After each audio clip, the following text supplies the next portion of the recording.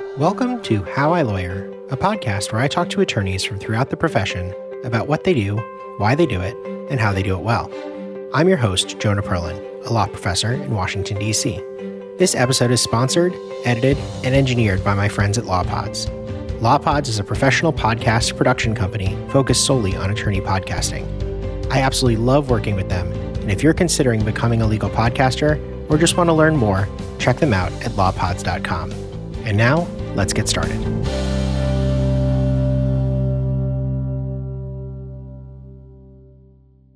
Hello and welcome back. In today's episode, I speak with Eli Albrecht. Eli's an associate at Gibson Dunn's Washington, D.C. office, where he's a member of the corporate practice, where he focuses on private equity and mergers and acquisitions.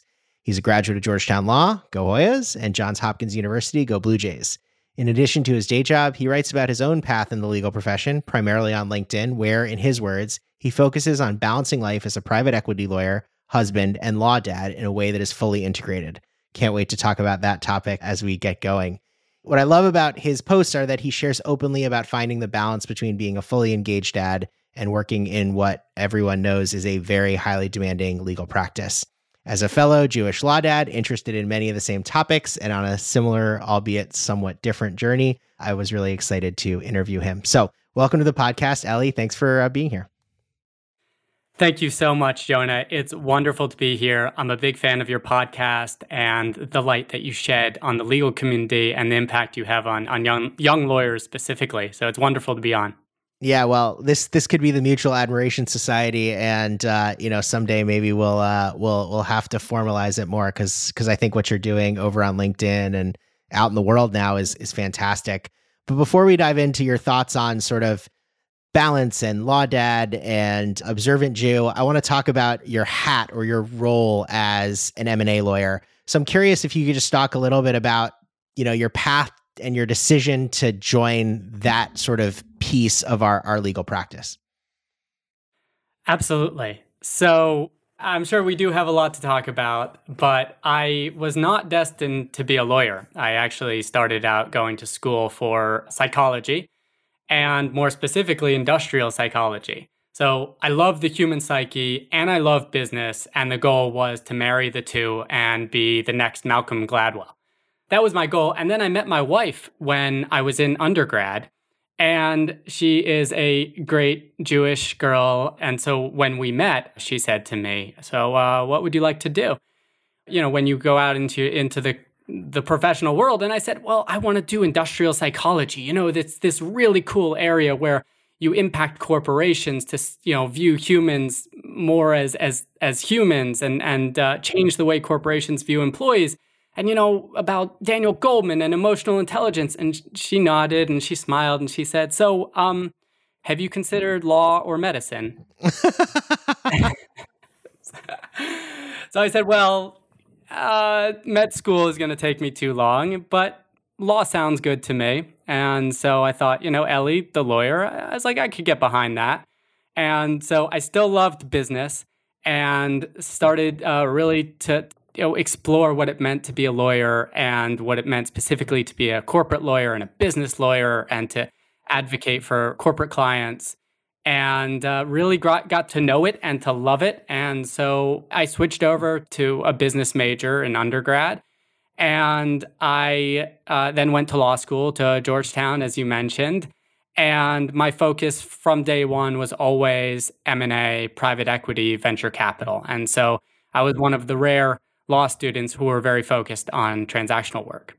Yeah, it's funny you say that because I do feel like people come to law school, rightly or wrongly, thinking that all law is either litigation or writing statutes. And I'm not really sure why that is. I think part of it is television. Part of it is so many people are drawn to the profession for the simple reason that someone in their family, myself included, said, oh, you like to argue, you'd make a great lawyer.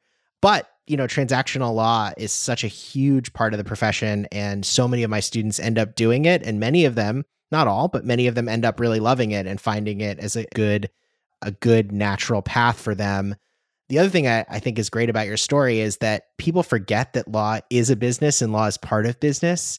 And so I think there are a lot of business folks out there who would say, oh, I don't want to argue. I don't want to stand up in court. I don't want to be a lawyer. And it's actually quite different. There are many lawyers who are incredibly business focused. And I imagine it's allowed you to do a lot of the same things that you thought about even as an undergrad business major, but in very advanced ways. Yeah, and that's absolutely true. I'm not involved in researching case law on Westlaw. I read Delaware court opinions that come out that impact my M&A, my corporate environment.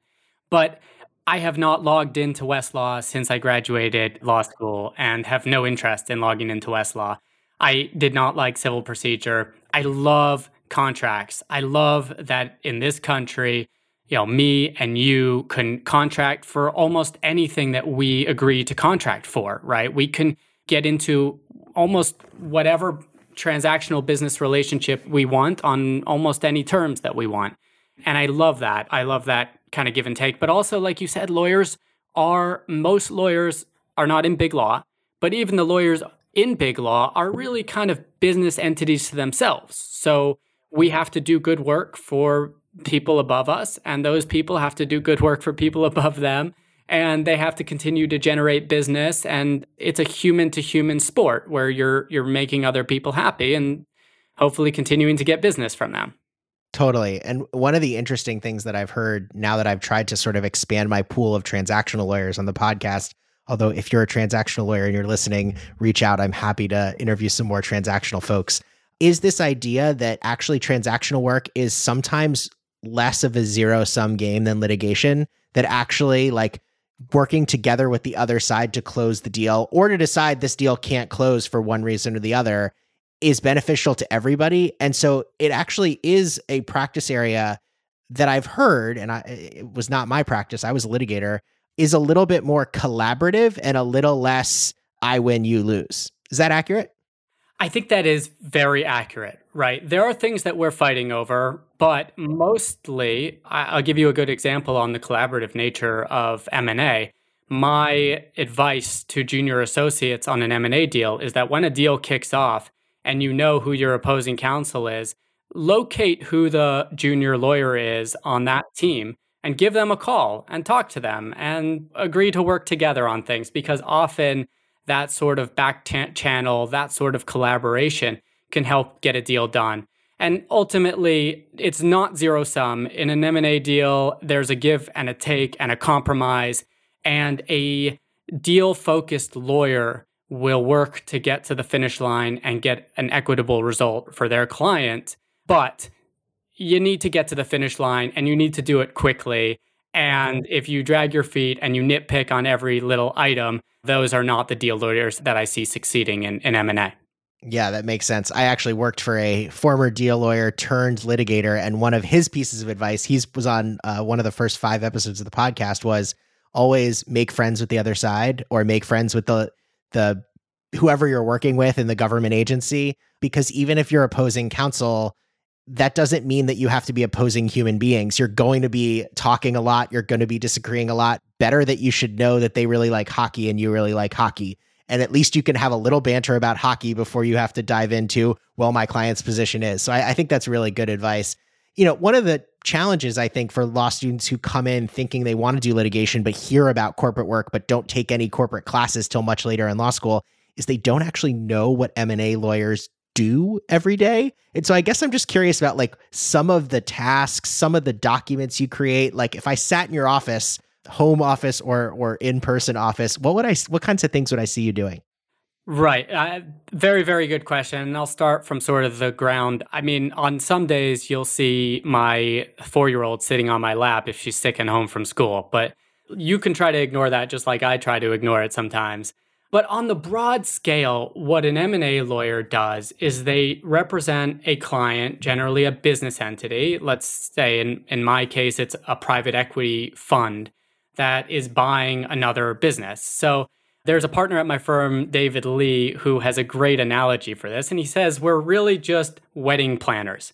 We're getting 2 parties together and getting them married. And the M&A lawyer needs to track the person who's dealing with flowers and the venue and the music and track all these different items and make sure that they all come together and have their input at closing. And I think that's a great analogy for what an M&A lawyer does because they're really a quarterback of a whole bunch of disparate factors. We need to know a little bit about employment, a little bit about IP, a little bit about tax, so that we can bring all those parties together to get a deal done. So in the broad sense, it's one company buying another company. They can do it through a merger or an asset purchase or a stock sale. So that's what's happening kind of on the broad scale.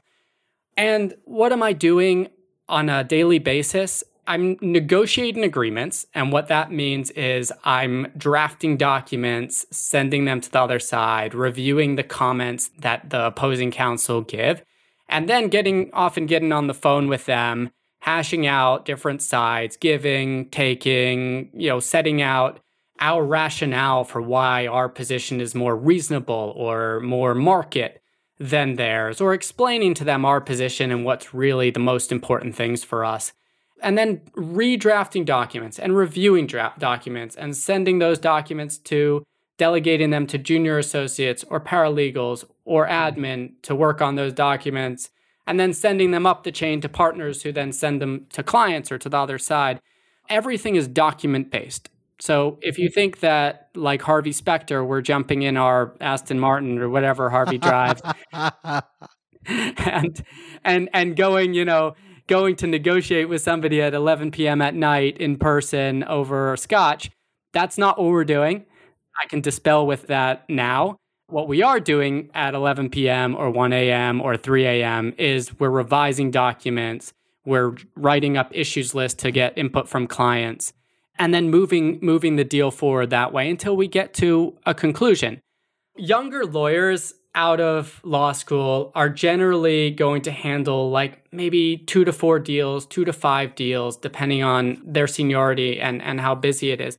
But a big part of what they're doing is due diligence, and due diligence gets a bad rap. But I actually think due diligence is incredibly important. And what due diligence is that our client needs to know everything about the company that they're buying. And so we need to find out, are their legal books in order? What do they do? What sort of customers do they have? How does that, those unique customers have to integrate into our positions, right? What sort of provisions or reps or covenants do we need because of that unique business? So a junior lawyer will really learn all about that type of business. And in the course of a month or 2 months, a 60-day deal or 45-day deal, the junior lawyer may be learning about a massive textbook company or a water purification company or a lifestyle brand all at the same time. And one of the things I love about M&A is getting to dive into so many different industries, getting to know so many different types of businesses, and you really get to know them intimately. And so due diligence is a big part of a junior lawyer's job. And then tracking all the pieces. There are so many pieces of an M&A deal that need to all, like the wedding planner analogy, they all have to come together at the end. And a good junior lawyer will keep a good checklist and will track all of those different pieces and how to move those things forward. It's funny because it doesn't sound that different in some ways from being a junior big law litigator, at least, which was my sort of experience, in the sense that before you're sort of standing up in court or negotiating a protective order with opposing counsel, you're just learning the facts. You're kind of mastering the facts, and that's how you own the matter. And in some ways, you're not skilled enough yet to do all the legal issue spotting, but you're absolutely skilled enough to be the keeper of the facts. And that was always true for me. What stood out for junior lawyers who are more junior to me were the ones who would say, well, I know we're making this argument, but what about this fact that so-and-so said 10 years ago? And we'd look at the junior lawyer and say, we have no idea what you're talking about. Please explain.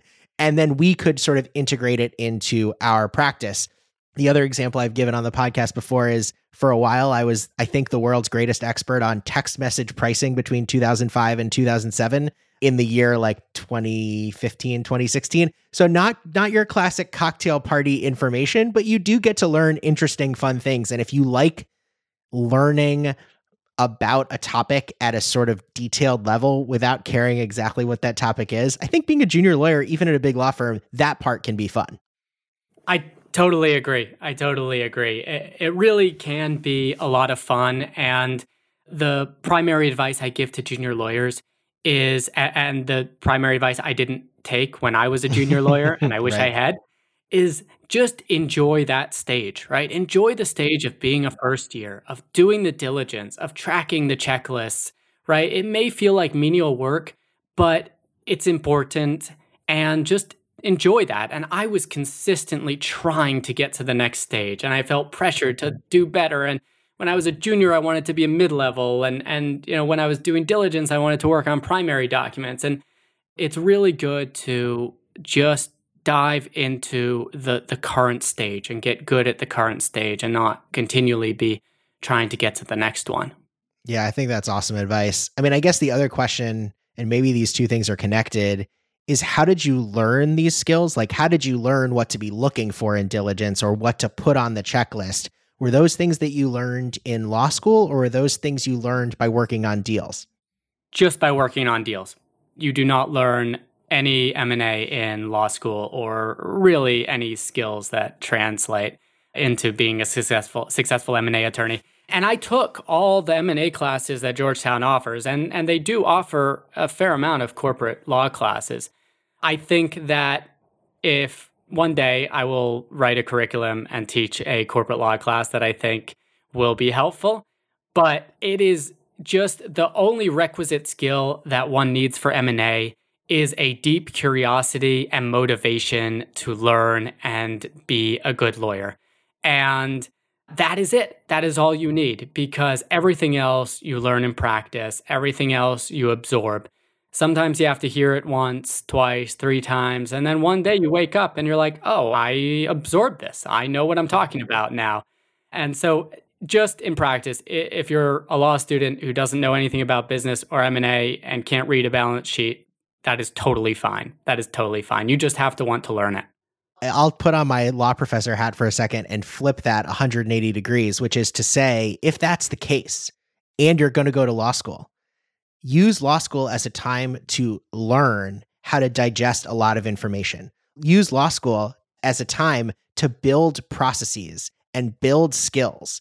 Being a better writer, I imagine you're not writing a whole lot of motions or letters, but being a better writer, even when you're writing an email to a client or to a partner or to a more senior associate, being a better legal writer is going to help you even as an M&A lawyer. So again, maybe it goes back to your message of be comfortable in the moment that you are, as opposed to trying to act like the next step. The moment you are in is important and will help you get to the next step. Do you think that's accurate? I think that's incredibly accurate. And what you're hitting on is all those soft skills that, like, yes, you can learn in law school, right? The soft skills like writing a concise email. Emails should not be longer than like 2-3 lines and maybe some bullet points. Nobody's going to read them. But being a good writer, like you said, Jonah, incredibly important. But you can also learn other skills in law school that I think are critical. And one is getting comfortable with those peaks and valleys of practice, right? The cadence in law school is like it starts out slower and then it gets really intense midway and toward the end. So you need to really get comfortable, like rejuvenating during the slow times and accelerating during the fast times. And you have to learn to love the fast times and love the slow times. And that's like critical for M&A. Right? Because M&A is up and down. And if you're slow, I've seen people freaking out because they're slow. And then when they're busy, they're freaking out because they're busy. And in M&A, you have to get comfortable with both. And I think another soft skill you can learn in law school is organization, like organization in an M&A deal, making sure you have a system for filing emails and recalling those emails, making sure that you know how to delegate and process information. I think are incredibly important skills that can be learned in law school and prepare one for practice. Absolutely. And that term, right, soft skills almost sounds like they're unimportant. And I think they're I sometimes think of them as meta skills. Like you have to be able to do them to set yourself up to do anything else, right? Like I always thought about studying for a law school exam as very similar to what you were talking about of learning a business really quickly. It was like, I need to learn all of admin law as taught through the lens of admin professor, and I need to be able to recall it, then I need to be able to turn my brain 90 degrees in 36 hours and take an evidence exam as taught by that professor. Those skills are really helpful, and they're building processes and meta skills. I think that's great. I guess one thing that I've heard a lot from M&A lawyers who, in the moments when they might not love their job so much, is that it's a place that can often have very late nights and very quick deadlines. And so I guess I'm curious if you'd talk a little bit about why that is and sort of how you deal with that in a professional way. Yes. The short answer is that M&A has very late nights and very quick deadlines. And in the past few years, so M&A in general does. Public M&A has a little bit slower timeline. Strategic M&A, and by that I refer to large companies buying other companies that are generally a strategic acquisition for them. And private equity has the most aggressive timelines and the quickest deadlines and the highest pressure. And it's particularly difficult because everything has to be absolutely perfect, right? All the time. And it's very difficult to make things perfect in such an aggressive environment.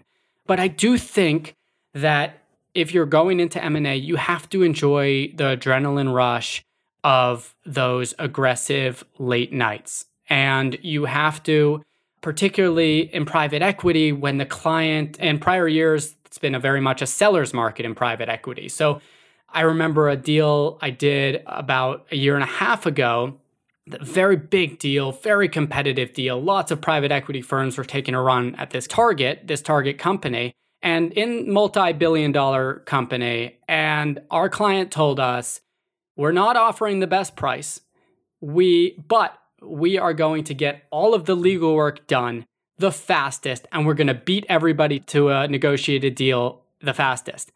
And so we said, you mean you are or we are, right? right.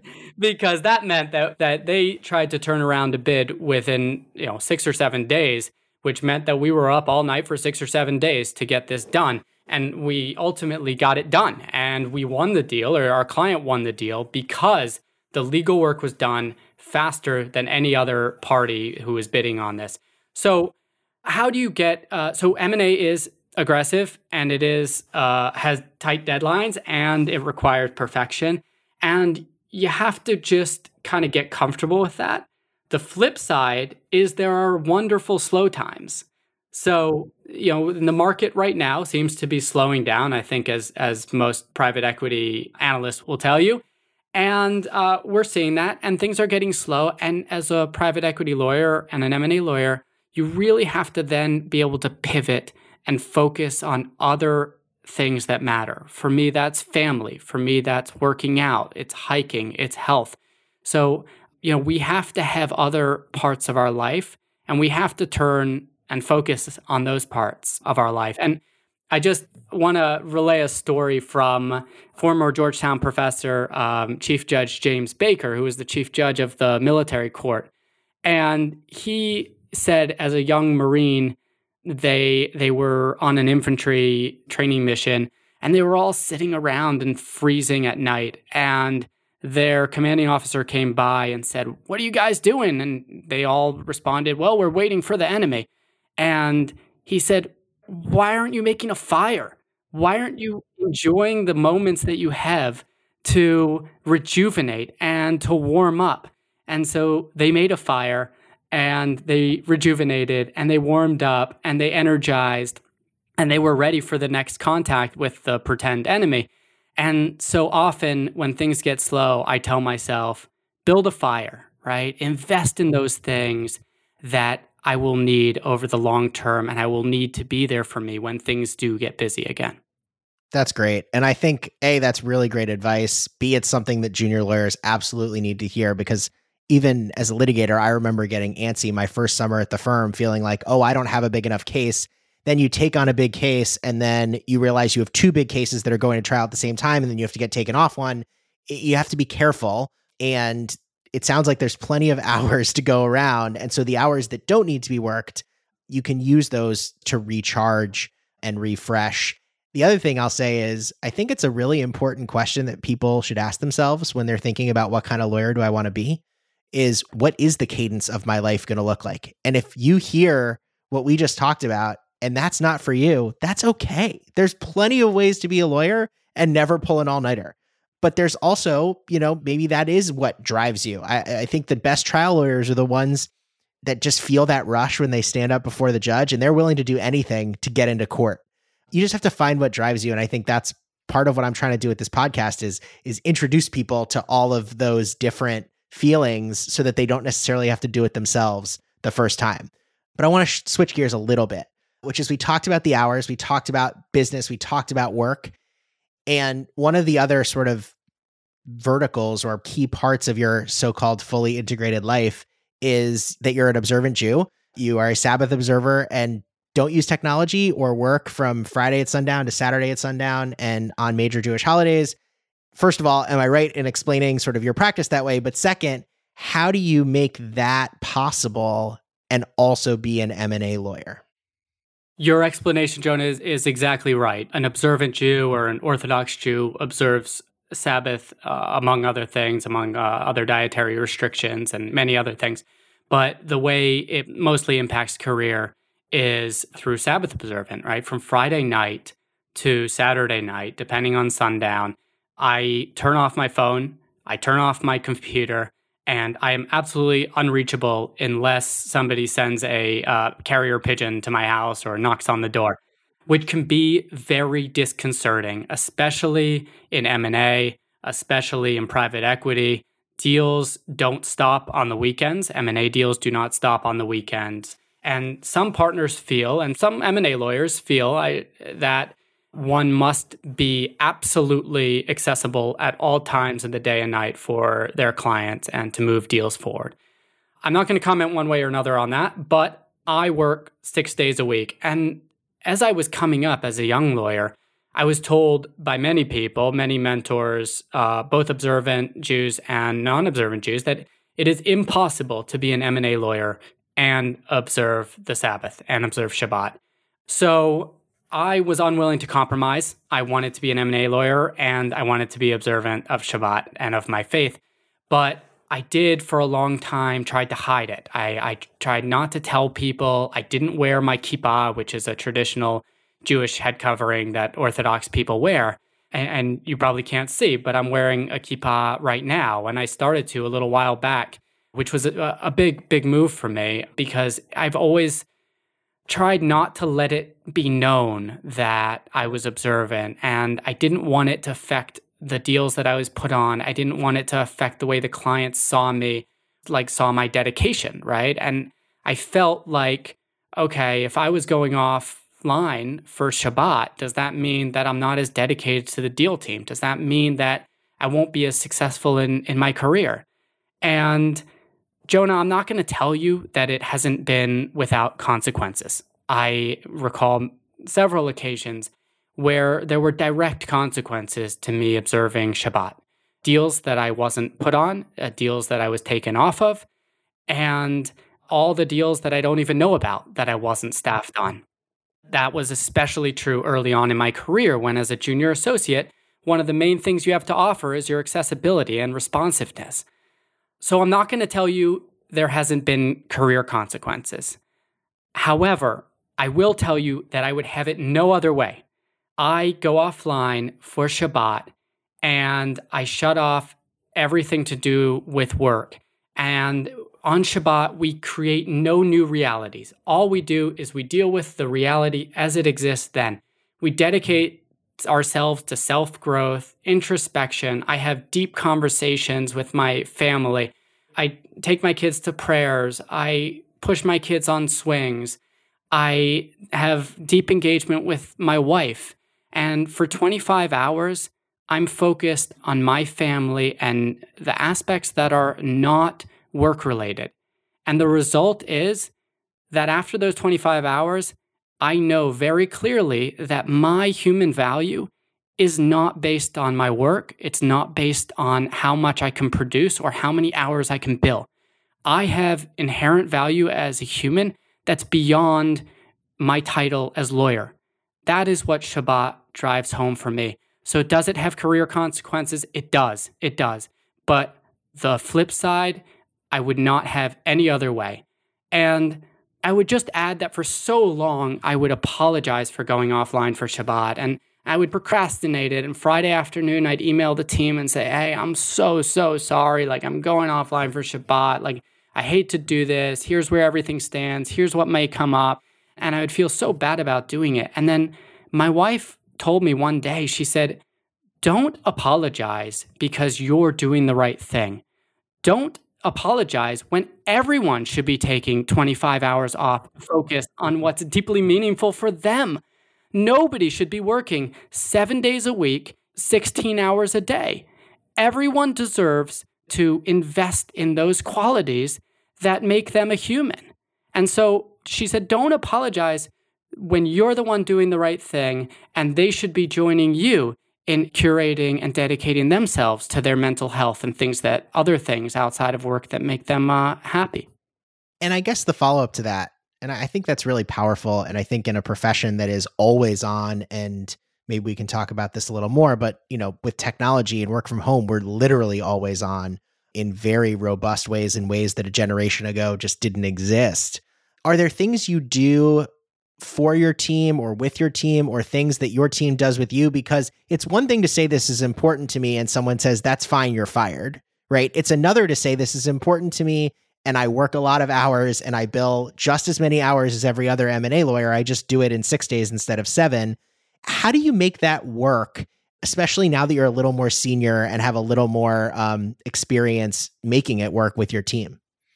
Certainly. So there are definite concrete things that I do, but the main focus is making it very clear that I am dedicated to the team and dedicated to the deal. And 6 days a week, I am fully dedicated. That doesn't mean that I miss school events for my kids. I don't miss them anymore. I don't miss birthday parties. I don't miss putting my children to bed or having family dinners. However, I am available and I am on my phone if something does come up. And I think different things will work for different people, but the main focus needs to be that if you're a Shabbat observant Jew, you need to be conscious that others may view you as less of a team player. And I don't blame people for having that perspective. I can't tell you how many times I've gone offline and people have said, wow, lucky you, good thing you get to go have some mimosas like on the beach while we're all working, right? I heard that so many times, and I understand that perspective. They're working Friday night through Saturday night, and I'm not.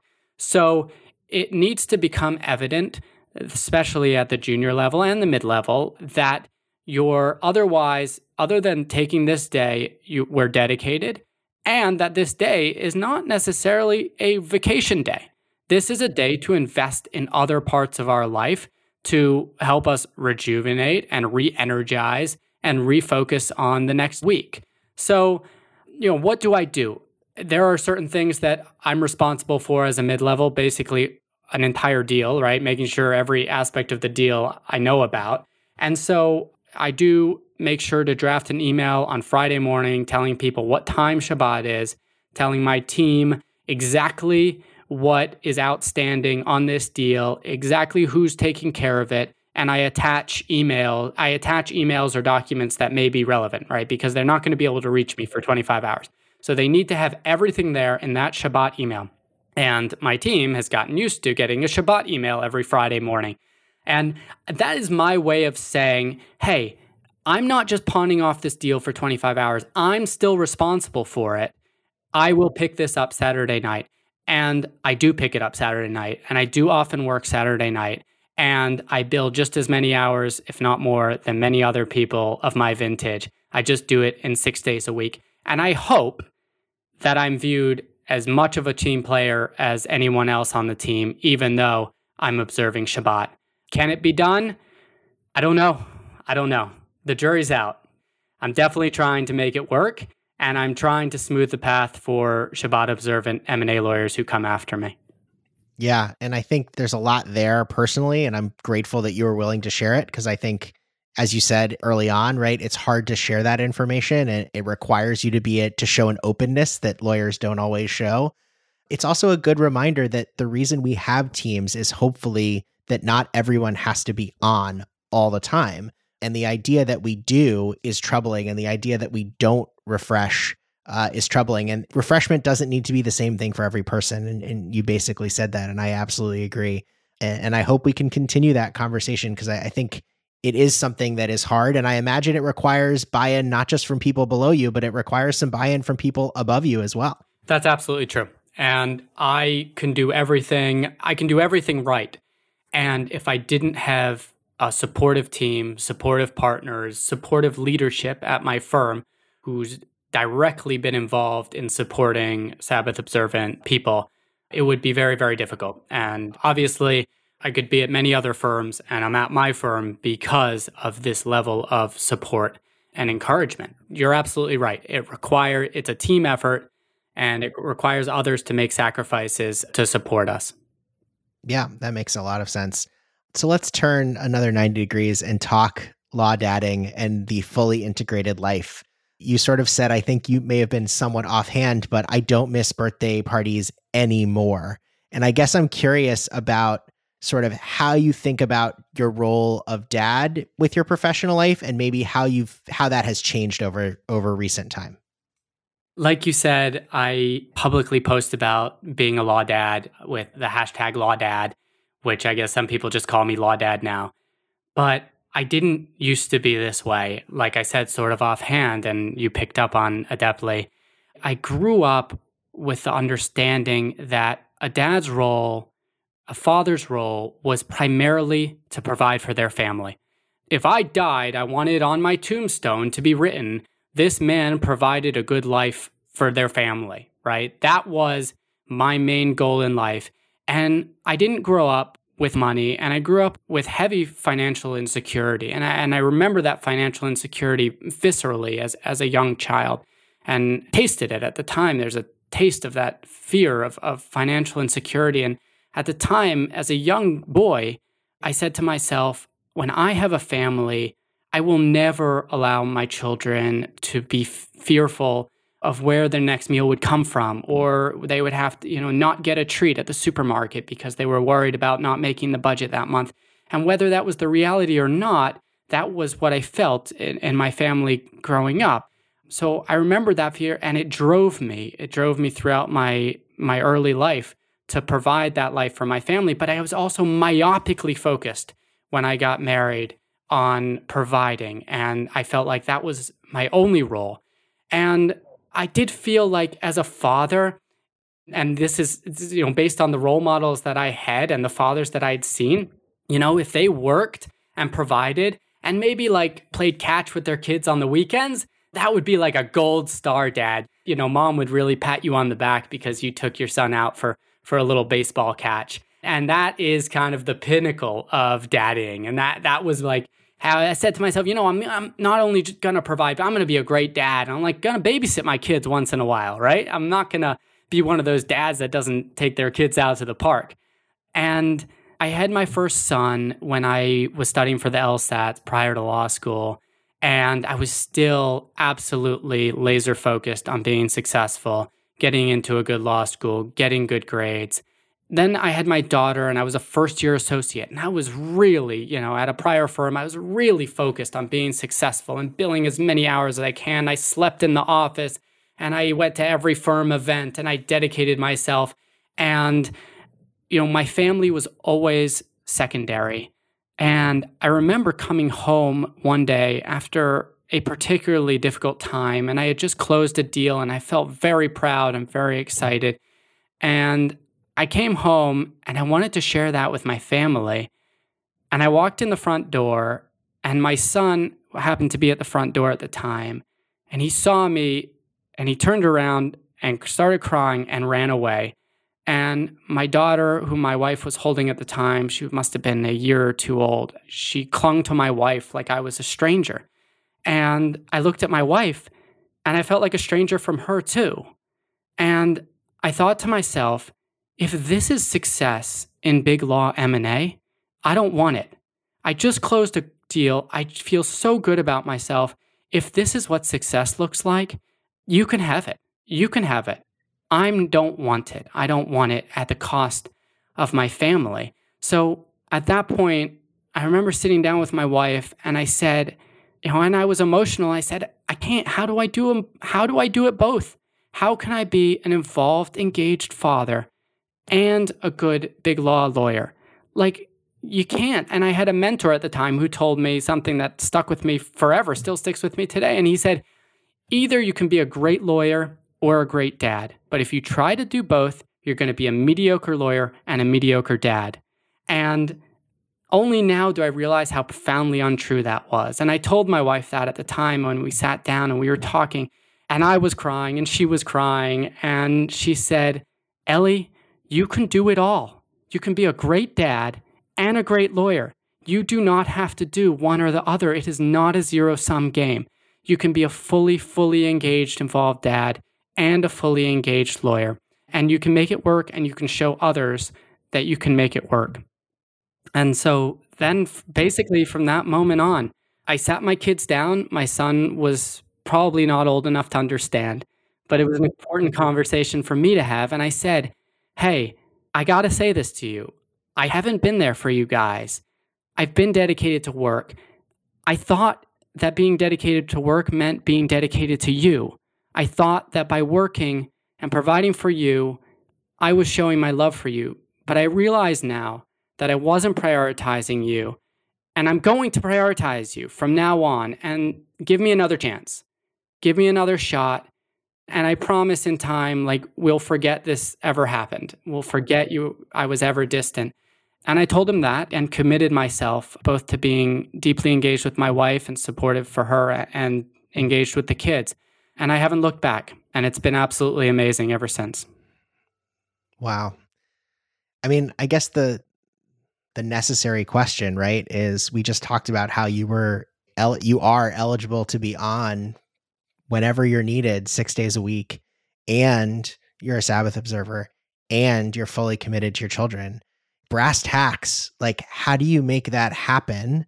Or to put it another way, if you're listening to this and you're saying, I haven't had that moment yet, but I'm close and I want to start changing, what does that look like, at least from your life? And obviously your life and your profession and your family is going to be different than everybody else's, different than mine and the next person. But I think we need to talk about how we do it to give people the imagination of how they can do it. Absolutely true. And I think that the first step to doing it is to set that goal, is to say in plain English, this is what I want to do. I want to be an engaged dad, and I want to be fully committed to my career, and I will do both. Our brains and our psyche are incredible things. And when we set goals, when we set the GPS, the point of destination that we want, I think that our psyche helps us to get there. But if you're talking about brass tacks, day to day, what do you do? The way I have found to work is more of a psychological construct that you mentioned earlier, which I call the fully integrated life. And prior to this, I thought that the way to balance, and the way I first started trying to balance when I recommitted myself to being a dad and a husband, is that I said, well, I'm going to have a work Ellie, and I'm going to dedicate myself to that work Ellie. And then when I come home, I'm going to completely turn off the work Ellie, and I'm going to be a dad Ellie. And then when I put my kids to bed, I'm going to be a husband Ellie. And then, I'm going to go back to work. I'm going to be a work Ellie, right? So there were all these kind of different personas that I had, and I tried to snap in and out of them, and I ultimately failed. I found it to be, I don't know if some people can make it work, but I can't. So I moved toward this fully integrated proposition or paradigm where I'm the same Ellie throughout my life. And that means that when I'm with my children, I have my phone and I'm responding to emails, and I explain that very honestly to my children. And so the way I do it is I get my children on board with my work goals, and I try to get my work colleagues on board with my home goals. So when I'm with my children, I share with them the names of the deals that I'm doing. I share with them the challenges that I'm facing. I I faced a human on human challenge the other day with opposing counsel. And I said, this person just does not know how to be nice. I'm somebody who thinks niceness is the way to go. I shared that with my son. I'm having a tough time here. I don't know how to get through to this person. I don't know how to resolve this issue. And so when I then pulled out my phone and I was a little stressed and, probably a lot stressed and focused on the email that I just got from opposing counsel, he said to me, "Oh, is that the issue you were talking about before?" And I said, "Yes." And he's like, "Let me give you a minute to resolve this." And he wasn't fighting for the attention. He wasn't insulted. He wasn't hurt because he knew he was on the same team as me. He was supporting me to get my goals done. And similarly, when I share my family with my work colleagues and I tell them about, my daughter who has a kidney issue and who relapses sometimes. And so they know about that. And instead of hiding it, like I used to hide the fact that I had a family, I didn't even tell anybody that I had kids at home. And I felt like when I was at work, I had to be strictly professional. And if you share anything about your family, then you're not focused on being the best lawyer you can be. And so now I share that with them. And when I am up all night with her because she's having a relapse, they know why I'm tired the next day. And they know why I may be ground down. So I think that, I call it this big tent, right? I have one big tent in my life. Under it is work, family, different hobbies like hiking and the outdoors and living in the country and woodworking. Those are all things I have under this big tent, and I try not to seclude anything from anyone. And so I try to share all the different parts of me with everyone in a way that's fully integrated. Yeah. One of my former guests who also likes to talk about law parenthood, Karen Vladeck, talked about sort of the metaphor is not necessarily like the 4 burners that we've sometimes heard about, and you can only have 2 burners on at one time. But she talks about it as sort of dials, and you need to be really nimble to sort of change your dials at any moment. And just because one dial's dialed up doesn't mean all the other dials are all the way down. They're still there. And she also talked about it, which I think makes a ton of sense, with her husband, Steve. They're kind of like moving their dials all at the same time. And, they're both incredibly busy people and they're incredibly engaged parents. And it does help when you're all on the same team and it's fully integrated. That is absolutely such a powerful way of thinking about it. I'll also add something that you said to me in a previous conversation that we had, which is that our role models in a lot of this need to be women because they've been asked to do so much more for so much longer and have tried to build these kind of lives. And, I'm lucky, my dad was very present in my life, even though he was very busy. But those generations of working women who sort of define this are incredible role models as well. Absolutely right, Jonah. And Karen is absolutely wonderful as well. I'm a big fan and love the advocacy that she does. And like you said, and like we talked about previously, I am advocating for dads to be more vocal about being dads, right? When I go to parent-teacher conferences, I publicize that, right? Because even involved dads have been sneaking out, and that doesn't give the permission for younger lawyers and younger associates who want to be dads as well.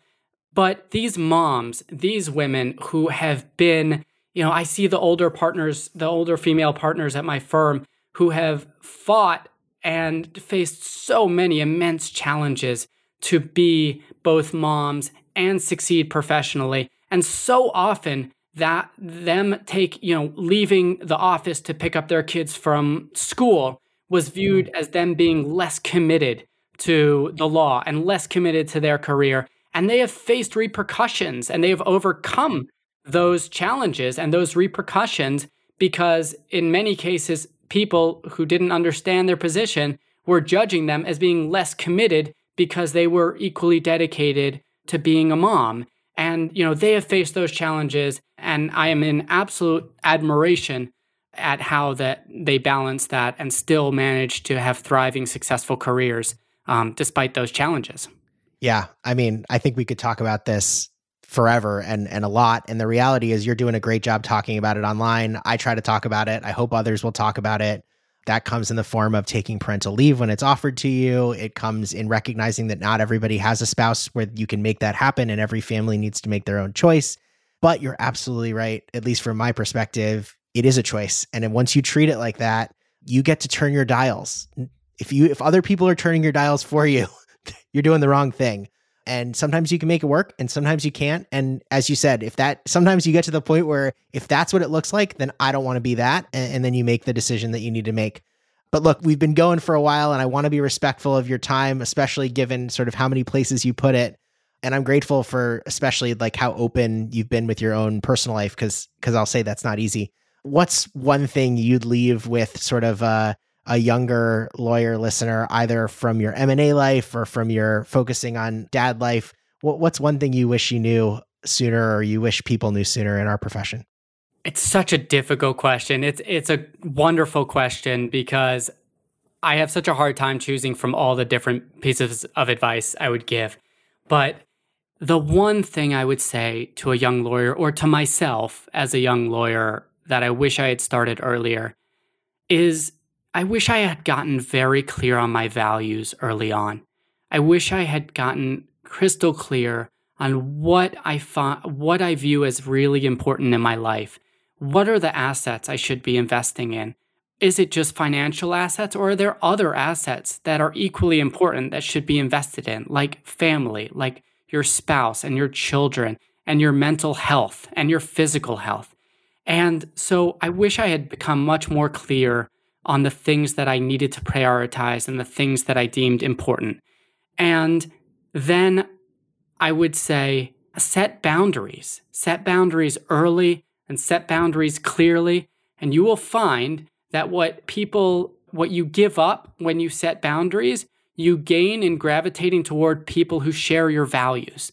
When I have set boundaries and when I see lawyers set boundaries, they find other lawyers who set similar boundaries and who have similar values and are really better off for it. And their mental health and their overall health is enriched by it. And do it before it's too late. I spoke to a CEO of a large company the other day who's getting to retirement age. He's in his golden years. And he said to me, Ellie, I would do anything to get the time back to spend time with my children. I thought that I would be able to come back and circle back to that later on once I was successful. And I can't. It's gone. And being in that regretful situation, I believe, is the ultimate purgatory. I never want to be there, and I advise young people to start setting those boundaries sooner rather than later. Yeah. Well, and that you're able to set boundaries in such a high octane, as we discussed, industry is a real testament to how clear those boundaries have to be. And I think one of the fun parts about this particular interview is that the first half and the second half, if you come in the middle, go back and listen to the beginning, because by setting those boundaries, it also allows you to sort of work all the way up to those boundaries and know where you are and be professionally fulfilled as well as personally fulfilled. So I'm so grateful that you took the time to do this, and I hope we can continue our conversations in the future. So thanks for being here. Thank you so much, Jonah. It was a pleasure. Again, I am Jonah Perlin, and this is the How I Lawyer podcast. Thanks to podcast sponsor LawPods for their expert editing. If you're a lawyer considering starting your own podcast, definitely check them out at lawpods.com. And thanks to you for listening. If you enjoyed the episode, I hope you'll consider sharing it with friends and colleagues or on social media. And of course, if you haven't already done so, please sign up for the email list at howilawyer.com or subscribe to the show wherever you listen to podcasts. As always, if you have comments, suggestions, or ideas for the show, please reach out to me at howilawyer@gmail.com or at Jonah Perlin on Twitter. Thanks again for listening, and have a great week.